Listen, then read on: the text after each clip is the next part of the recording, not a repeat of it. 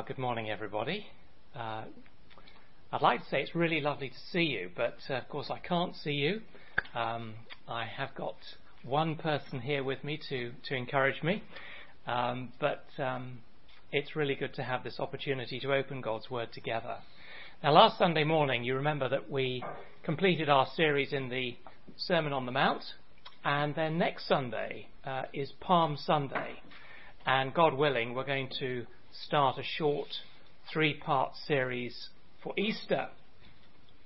But this morning, as we face 3 weeks of lockdown, 3 weeks of being separated from one another, 3 weeks of being left alone perhaps with our own fears and our own thoughts, I thought it would be helpful to do something a little different. And so we're turning to a psalm that has always been a source of tremendous encouragement for Christians in times of distress. So as we begin our time together this morning, can I ask you to open your Bible and to turn to Psalm 23. And when we're all there, I'll pray and then I'll read the psalm for us. So Psalm 23, and I'll pray. Our gracious God, thank you for giving us a clear and living word. We pray that you would help us according to our need, that you would remove the barriers that prevent us from hearing, from trusting, and from obeying. And we ask that your word to us this morning would do us good and would cause us to honour you. And we ask it in Jesus' name. Amen. So Psalm 23, a psalm of David. The Lord is my shepherd, I shall not be in want. He makes me lie down in green pastures. He leads me beside quiet waters. He restores my soul. He guides me in paths of righteousness for his name's sake. Even though I walk through the valley of the shadow of death, I will fear no evil. For you are with me. Your rod and your staff, they comfort me. You prepare a table before me in the presence of my enemies. You anoint my head with oil, my cup overflows. Surely goodness and love will follow me all the days of my life, and I will dwell in the house of the Lord forever. Now, I guess that everyone is familiar with this psalm, with Psalm 23, not least because it's used so very often at funerals. That's a pity, because there's only one verse in the psalm that speaks about death. And that tends to blind us, I think, to the main message of the psalm, which is about the privilege of having your Maker as your shepherd, and not just for today, but also for tomorrow and forever. So it's a very wonderful psalm, and it's not just about funerals. And we should value this psalm very much indeed, because most of you have put your life into the hands of the shepherd, who is Jesus. And we know that the shepherd is Jesus because in John chapter 10, Jesus says, I am the good shepherd. And when you put yourselves into the hands of the Lord Jesus, you have a shepherd. But of course today we're living in a world that has very little interest in the shepherd. We're living in a world where people don't want a leader who might interfere with their lifestyle. So I think we need to recognize this morning how valuable this psalm is, because it describes people who are going somewhere under the leadership of somebody who can take them there. Now, in times of distress like the situation we're all facing this morning, many people will call out to God even if they've never done it before. That, of course, is completely understandable. Of course it is. But they have no real relationship with God because they've never surrendered their lives to Jesus as Lord and Saviour. So they don't belong to him, and there is no obligation on God to answer. So for them, the journey ahead is very uncertain. If I can put it like this, those who belong to Christ are on a safe train that is absolutely guaranteed to reach its heavenly destination. But those who don't belong to Christ are not on a safe train. They might think everything's fine. The Bible says it's not fine, and their train is heading for a very different destination. But Psalm 23 talks about a people who are under the care of a shepherd God, and he's leading his people into the future. So there is a shepherd, his name is Jesus, and this psalm is all about enjoying and experiencing life under his leadership. The title tells us the psalm was written by David, and David begins the psalm by saying that his shepherd is the Lord. Now notice, will you, in verse 1 that the word Lord is in capital letters, which is the way that our Bibles translate the Hebrew word Yahweh.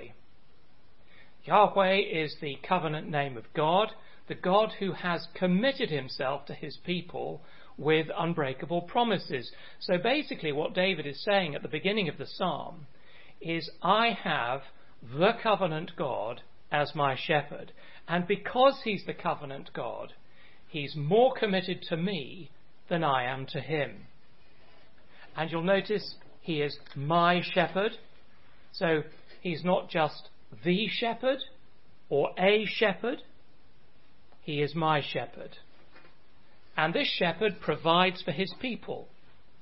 David says that he restores us, he guides us into good paths, even when we're unable to do that for ourselves. Now this morning, I want us to focus on just one verse, verse 4. It's a verse that's blessed millions of people for thousands of years. So let me read it for us again. Psalm 23, verse 4. Even though I walk through the valley of the shadow of death, I will fear no evil. For you are with me, your rod and your staff, they comfort me. Now I want us to think about three particular things from this one verse. And the first is the shepherd and valleys, because in the Christian life there are valleys. Then second, the shepherd and safety, because it's possible to be safe in the valley. And third, the shepherd and comfort, because the shepherd knows how to comfort his people in the valley. So first then, the shepherd and valleys. Now it might strike you as rather odd that you're reading Psalm 23 and it begins by saying I've got a shepherd and I go into green pastures and I've got still waters and I'm on good paths, and that's what shepherds are supposed to do, make my life clean and green and smooth and wonderful. And then all of a sudden you're faced with the reality that in the Christian life there are valleys. And part of us will be thinking, well, why on earth does it have to be like that? I didn't sign up for the valleys. I said yes to a shepherd, and the shepherd's job is to make sure that everything is smooth. But verse 4 very clearly says there will be valleys. And when we find ourselves in a valley like the one we're in this morning, we sometimes think to ourselves, I wonder if he's failed me or whether I failed him, and this is a punishment of some kind. And I want to say that is not quite right. I think it's better to say that, like many valleys, this particular valley is a symptom of what life is like in a world that's turned its back on God and decided that it can manage perfectly well without him. And yet, of course, one of the strange things about the coronavirus is that it is revealing just how ridiculous that way of thinking is, because all of a sudden the things we've been relying on to keep us safe have let us down, and we're in a valley. So personally, I find it very helpful that verse 4 warns me that in this world the Christian road is not all green pastures. I think that's very realistic. See, David, who wrote the psalm, knew that the Christian journey is not all green pastures. The Lord Jesus certainly knew that it's not all green pastures. The Apostle Paul knew that, and you and I need to know that as well. But you see, what distinguishes the sheep from the goat is that if you're a sheep, then whether you're in the green pasture or whether you're in the valley, you've got a shepherd. And that makes all the difference.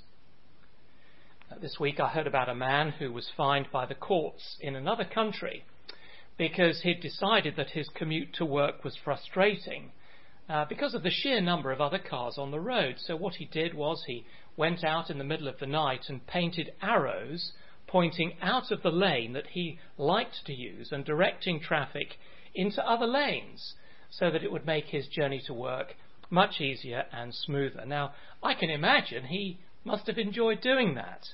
What could be more enjoyable than making your journey to work smoother and easier? But whether you're a Christian or whether you're not a Christian, we're never going to be able to remove the valleys.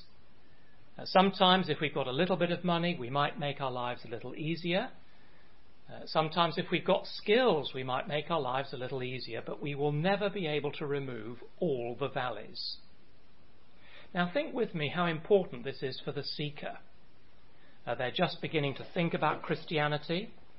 They've begun to understand some of the great truths of the gospel about a fresh start with God, a new family to belong to, and a wonderful hope they didn't have before. But then as they read the Gospels carefully, they realize that Jesus isn't simply calling them into green pastures. Jesus says that the seeker will have to take up a cross as well. And that is both a very serious, but also, I think, a very helpful warning. Or think for a moment about the person who's become a Christian. They've just become a Christian. And he's thinking, this is terrific, I'm forgiven, I'm part of God's people, there's a future for me, I'm loving the things I'm learning in the Bible. And then the coronavirus comes along, and he's cut off from his church family. Somebody in his family gets sick, he loses his job. And the new Christian says, well, why have I fallen into this valley? What on earth was the point of giving my life to the shepherd? But you see, the truth is that he or she is in the valley with the shepherd. And it's the same, isn't it, for the older, more established Christian? For years, the road has been fairly smooth for you, fairly trouble-free. Maybe the truth is you're getting a little bit stale in your Christian life. And then you find yourself in a valley like this one. And God begins to teach you in a very profound way what is really important and what really matters. And you see, in a valley, what is really important is not your circumstances. It's your companion. So I think of how Jesus began his ministry. Do you remember he went out to be baptized, and as he's coming up out of the water, the Father calls out, "This is my Son," and the Spirit descends on Jesus, and the Spirit begins to lead him. And you think to yourself, well, if the Spirit is leading Jesus, this is going to be fantastic. But the Spirit leads him straight into the wilderness and into a confrontation with the devil.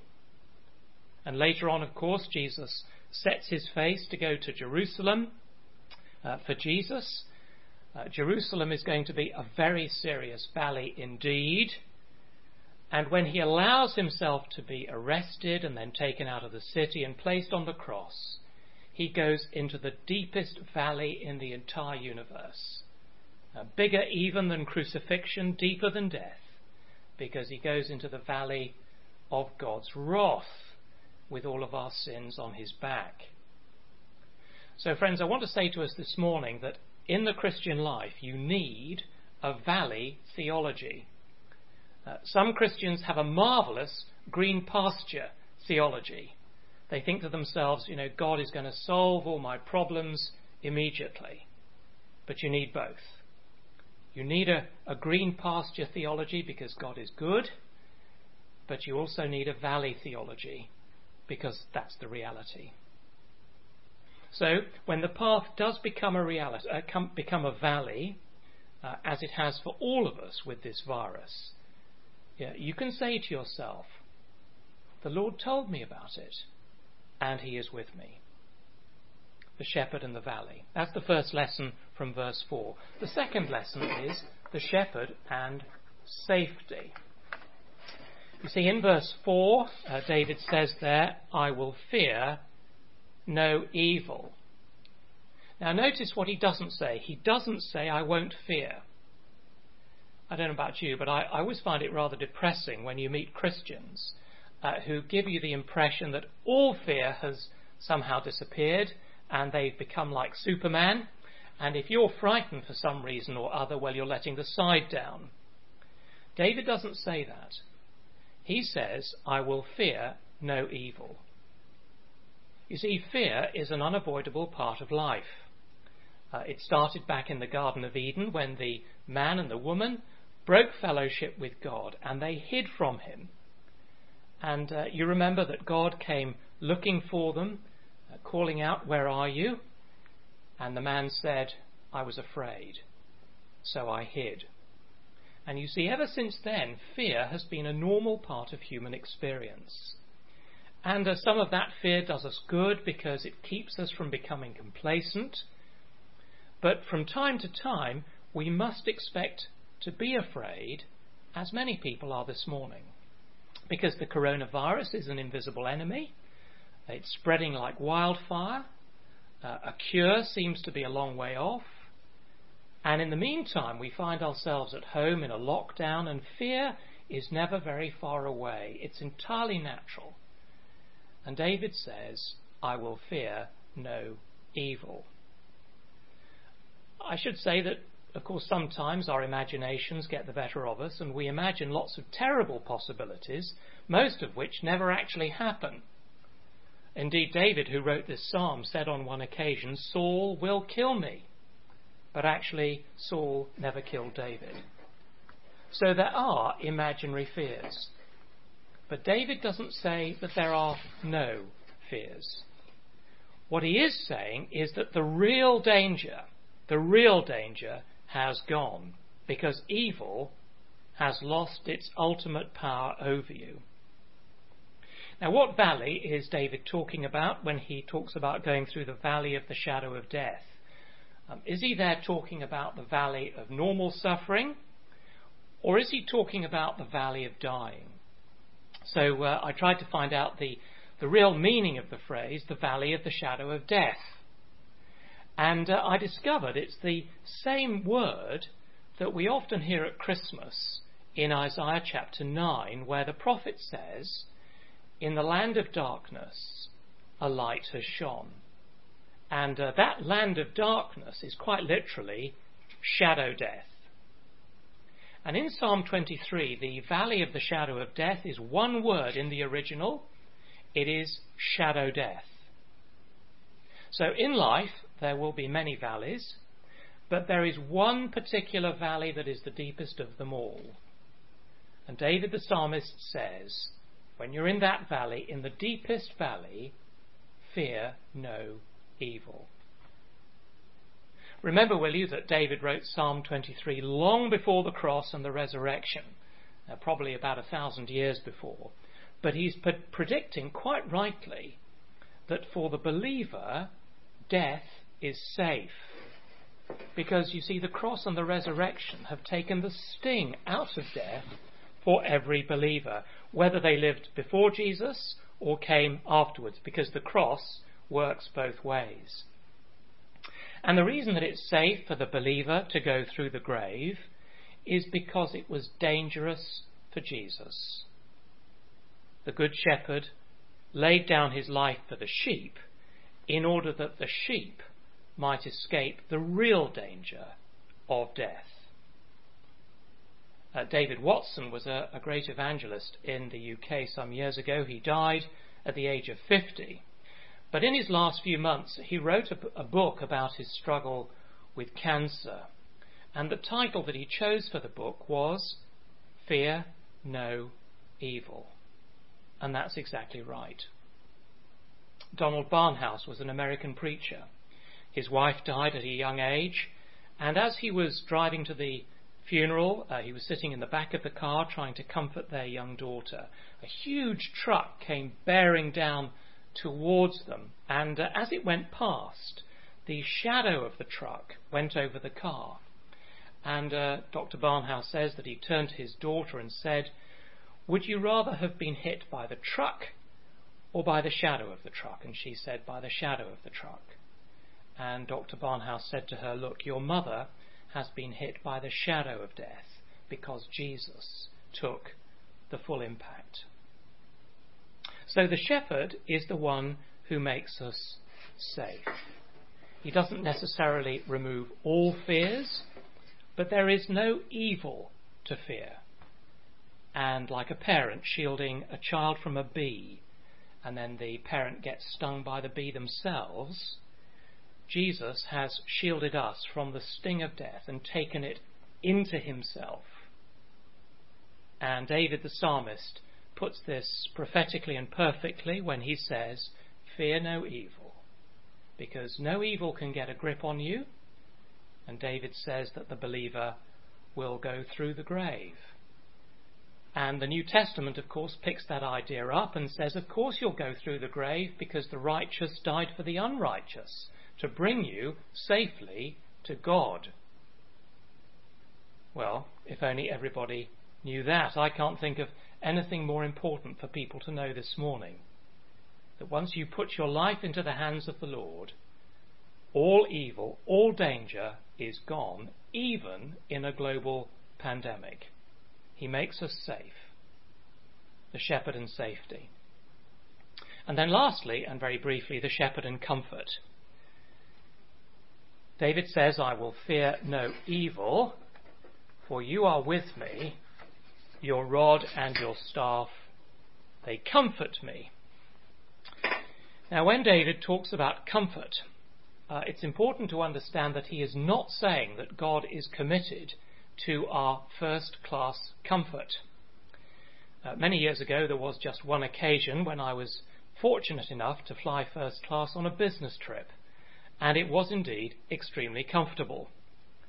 But these days, whenever Gillian and I go to the United Kingdom, we're squashed into economy class with our legs round our ears, which after 12 hours is pretty uncomfortable. Now, when we read verse 4, it is important to know that God is not committed to giving us first-class comfort or even business-class comfort.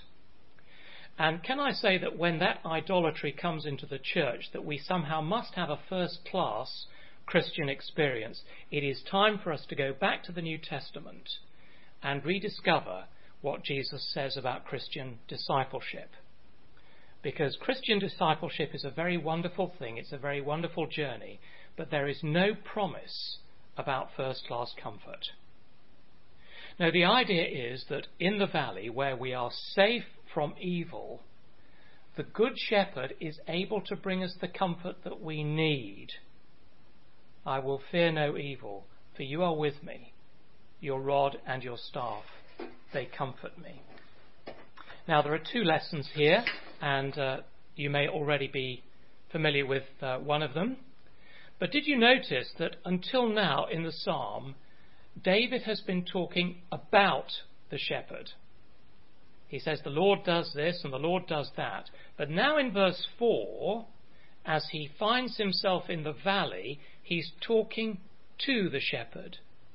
"You are with me." So in the first few verses of the psalm, the shepherd seems, as it were, to be out in front, leading us. But now, in the valley, he seems to be alongside us, comforting. And we know that the Lord can do this, that he can bring appropriate comfort according to the challenges we're facing in the valley, whether it's an earthly valley or whether it's the final valley. And isn't it true that we sheep are often more grateful for the Lord in a valley than we are in the green pasture? Because you see, the Lord can use the valley to restore our faith when it's beginning to drift, or our assurance when we're beginning to doubt, or our priorities when we're beginning to lose focus. So as Christians, we learn more in valleys than we do in green pastures, even though the Lord gives us both. And it's important to say that we are not in more danger in the valley. We're just as safe as we are in the green pasture. And we're not closer to the Lord than we were in the valley than we were in the pasture. We are always in close relationship with him. But perhaps we appreciate him more in the valley than when we're munching the green pasture and getting rather fat and sleepy. By the way, the word comfort is an interesting word. The first meaning of the word in the original is change the heart. And sometimes it refers to God changing his heart because he appears to relent. Although what he's actually doing in that situation is what he loves to do, rather than what he warns us he will do if we continue to drift. But when it comes to us having a change of heart, what God does is to comfort us so that our heart moves from being unsure to being sure, from being frightened to being bold. And God is able to do that. I'm sure you're going to be able to think of the way that the Lord has provided for Christians that you know who've passed through deep valleys, and perhaps for the way that he's provided for Christians as they've passed through the last valley, the valley of death. And the Lord knows how to do that, and he loves to do it. A few years ago, a Christian friend of ours was dying of cancer, and Gillian and I went to visit him. The end was near. We weren't sure what frame of mind he would be in when we arrived. And so rather tentatively, I asked him how he was. And to our surprise, he gave us a huge smile and reminded us of a sermon that I'd preached years before on the parable of the prodigal son, and particularly the welcome the prodigal son received from the father when he came home. And he told us that the Lord had used that sermon to comfort him, to strengthen him as the end drew near. And you see, what was happening was that he was modelling for us, and I guess for many other people, the sufficiency of Christ, even as he was in the deepest valley. And friends, we do need the shepherd to go with us through the last valley, because of course everybody else has to pull back, don't they? No one else can go with us down that deep valley and bring us out the other side. Only the Lord can do it. So David says, your rod and your staff, they comfort me. What are the rod and the staff? Well, the rod is what the shepherd used to drive away the wild animals from the flock. And the shepherd used the staff to bring back the sheep when they were wandering away. So this, you see, is how God does his comforting.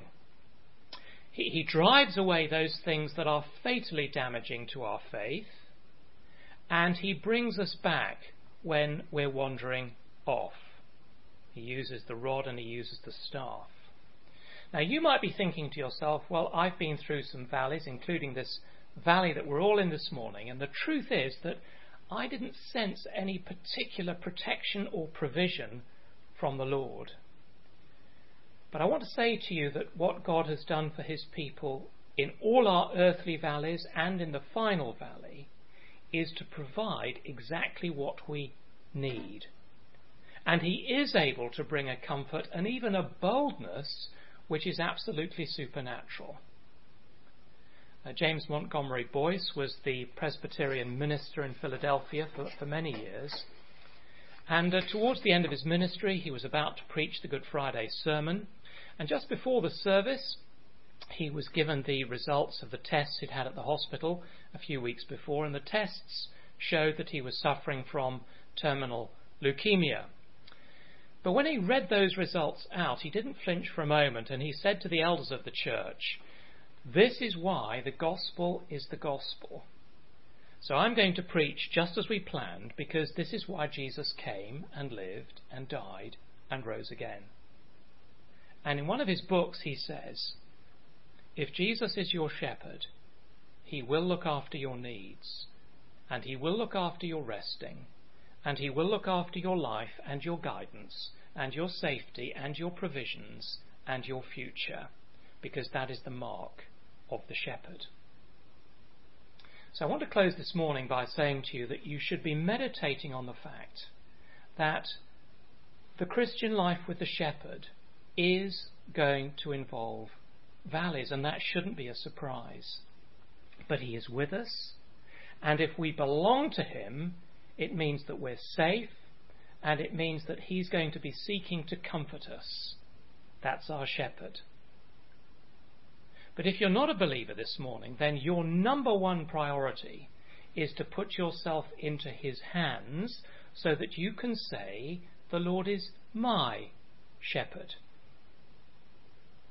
And again, if you're a believer, then verse 4 should make you seriously concerned about those people in your circle who are on an unsafe train.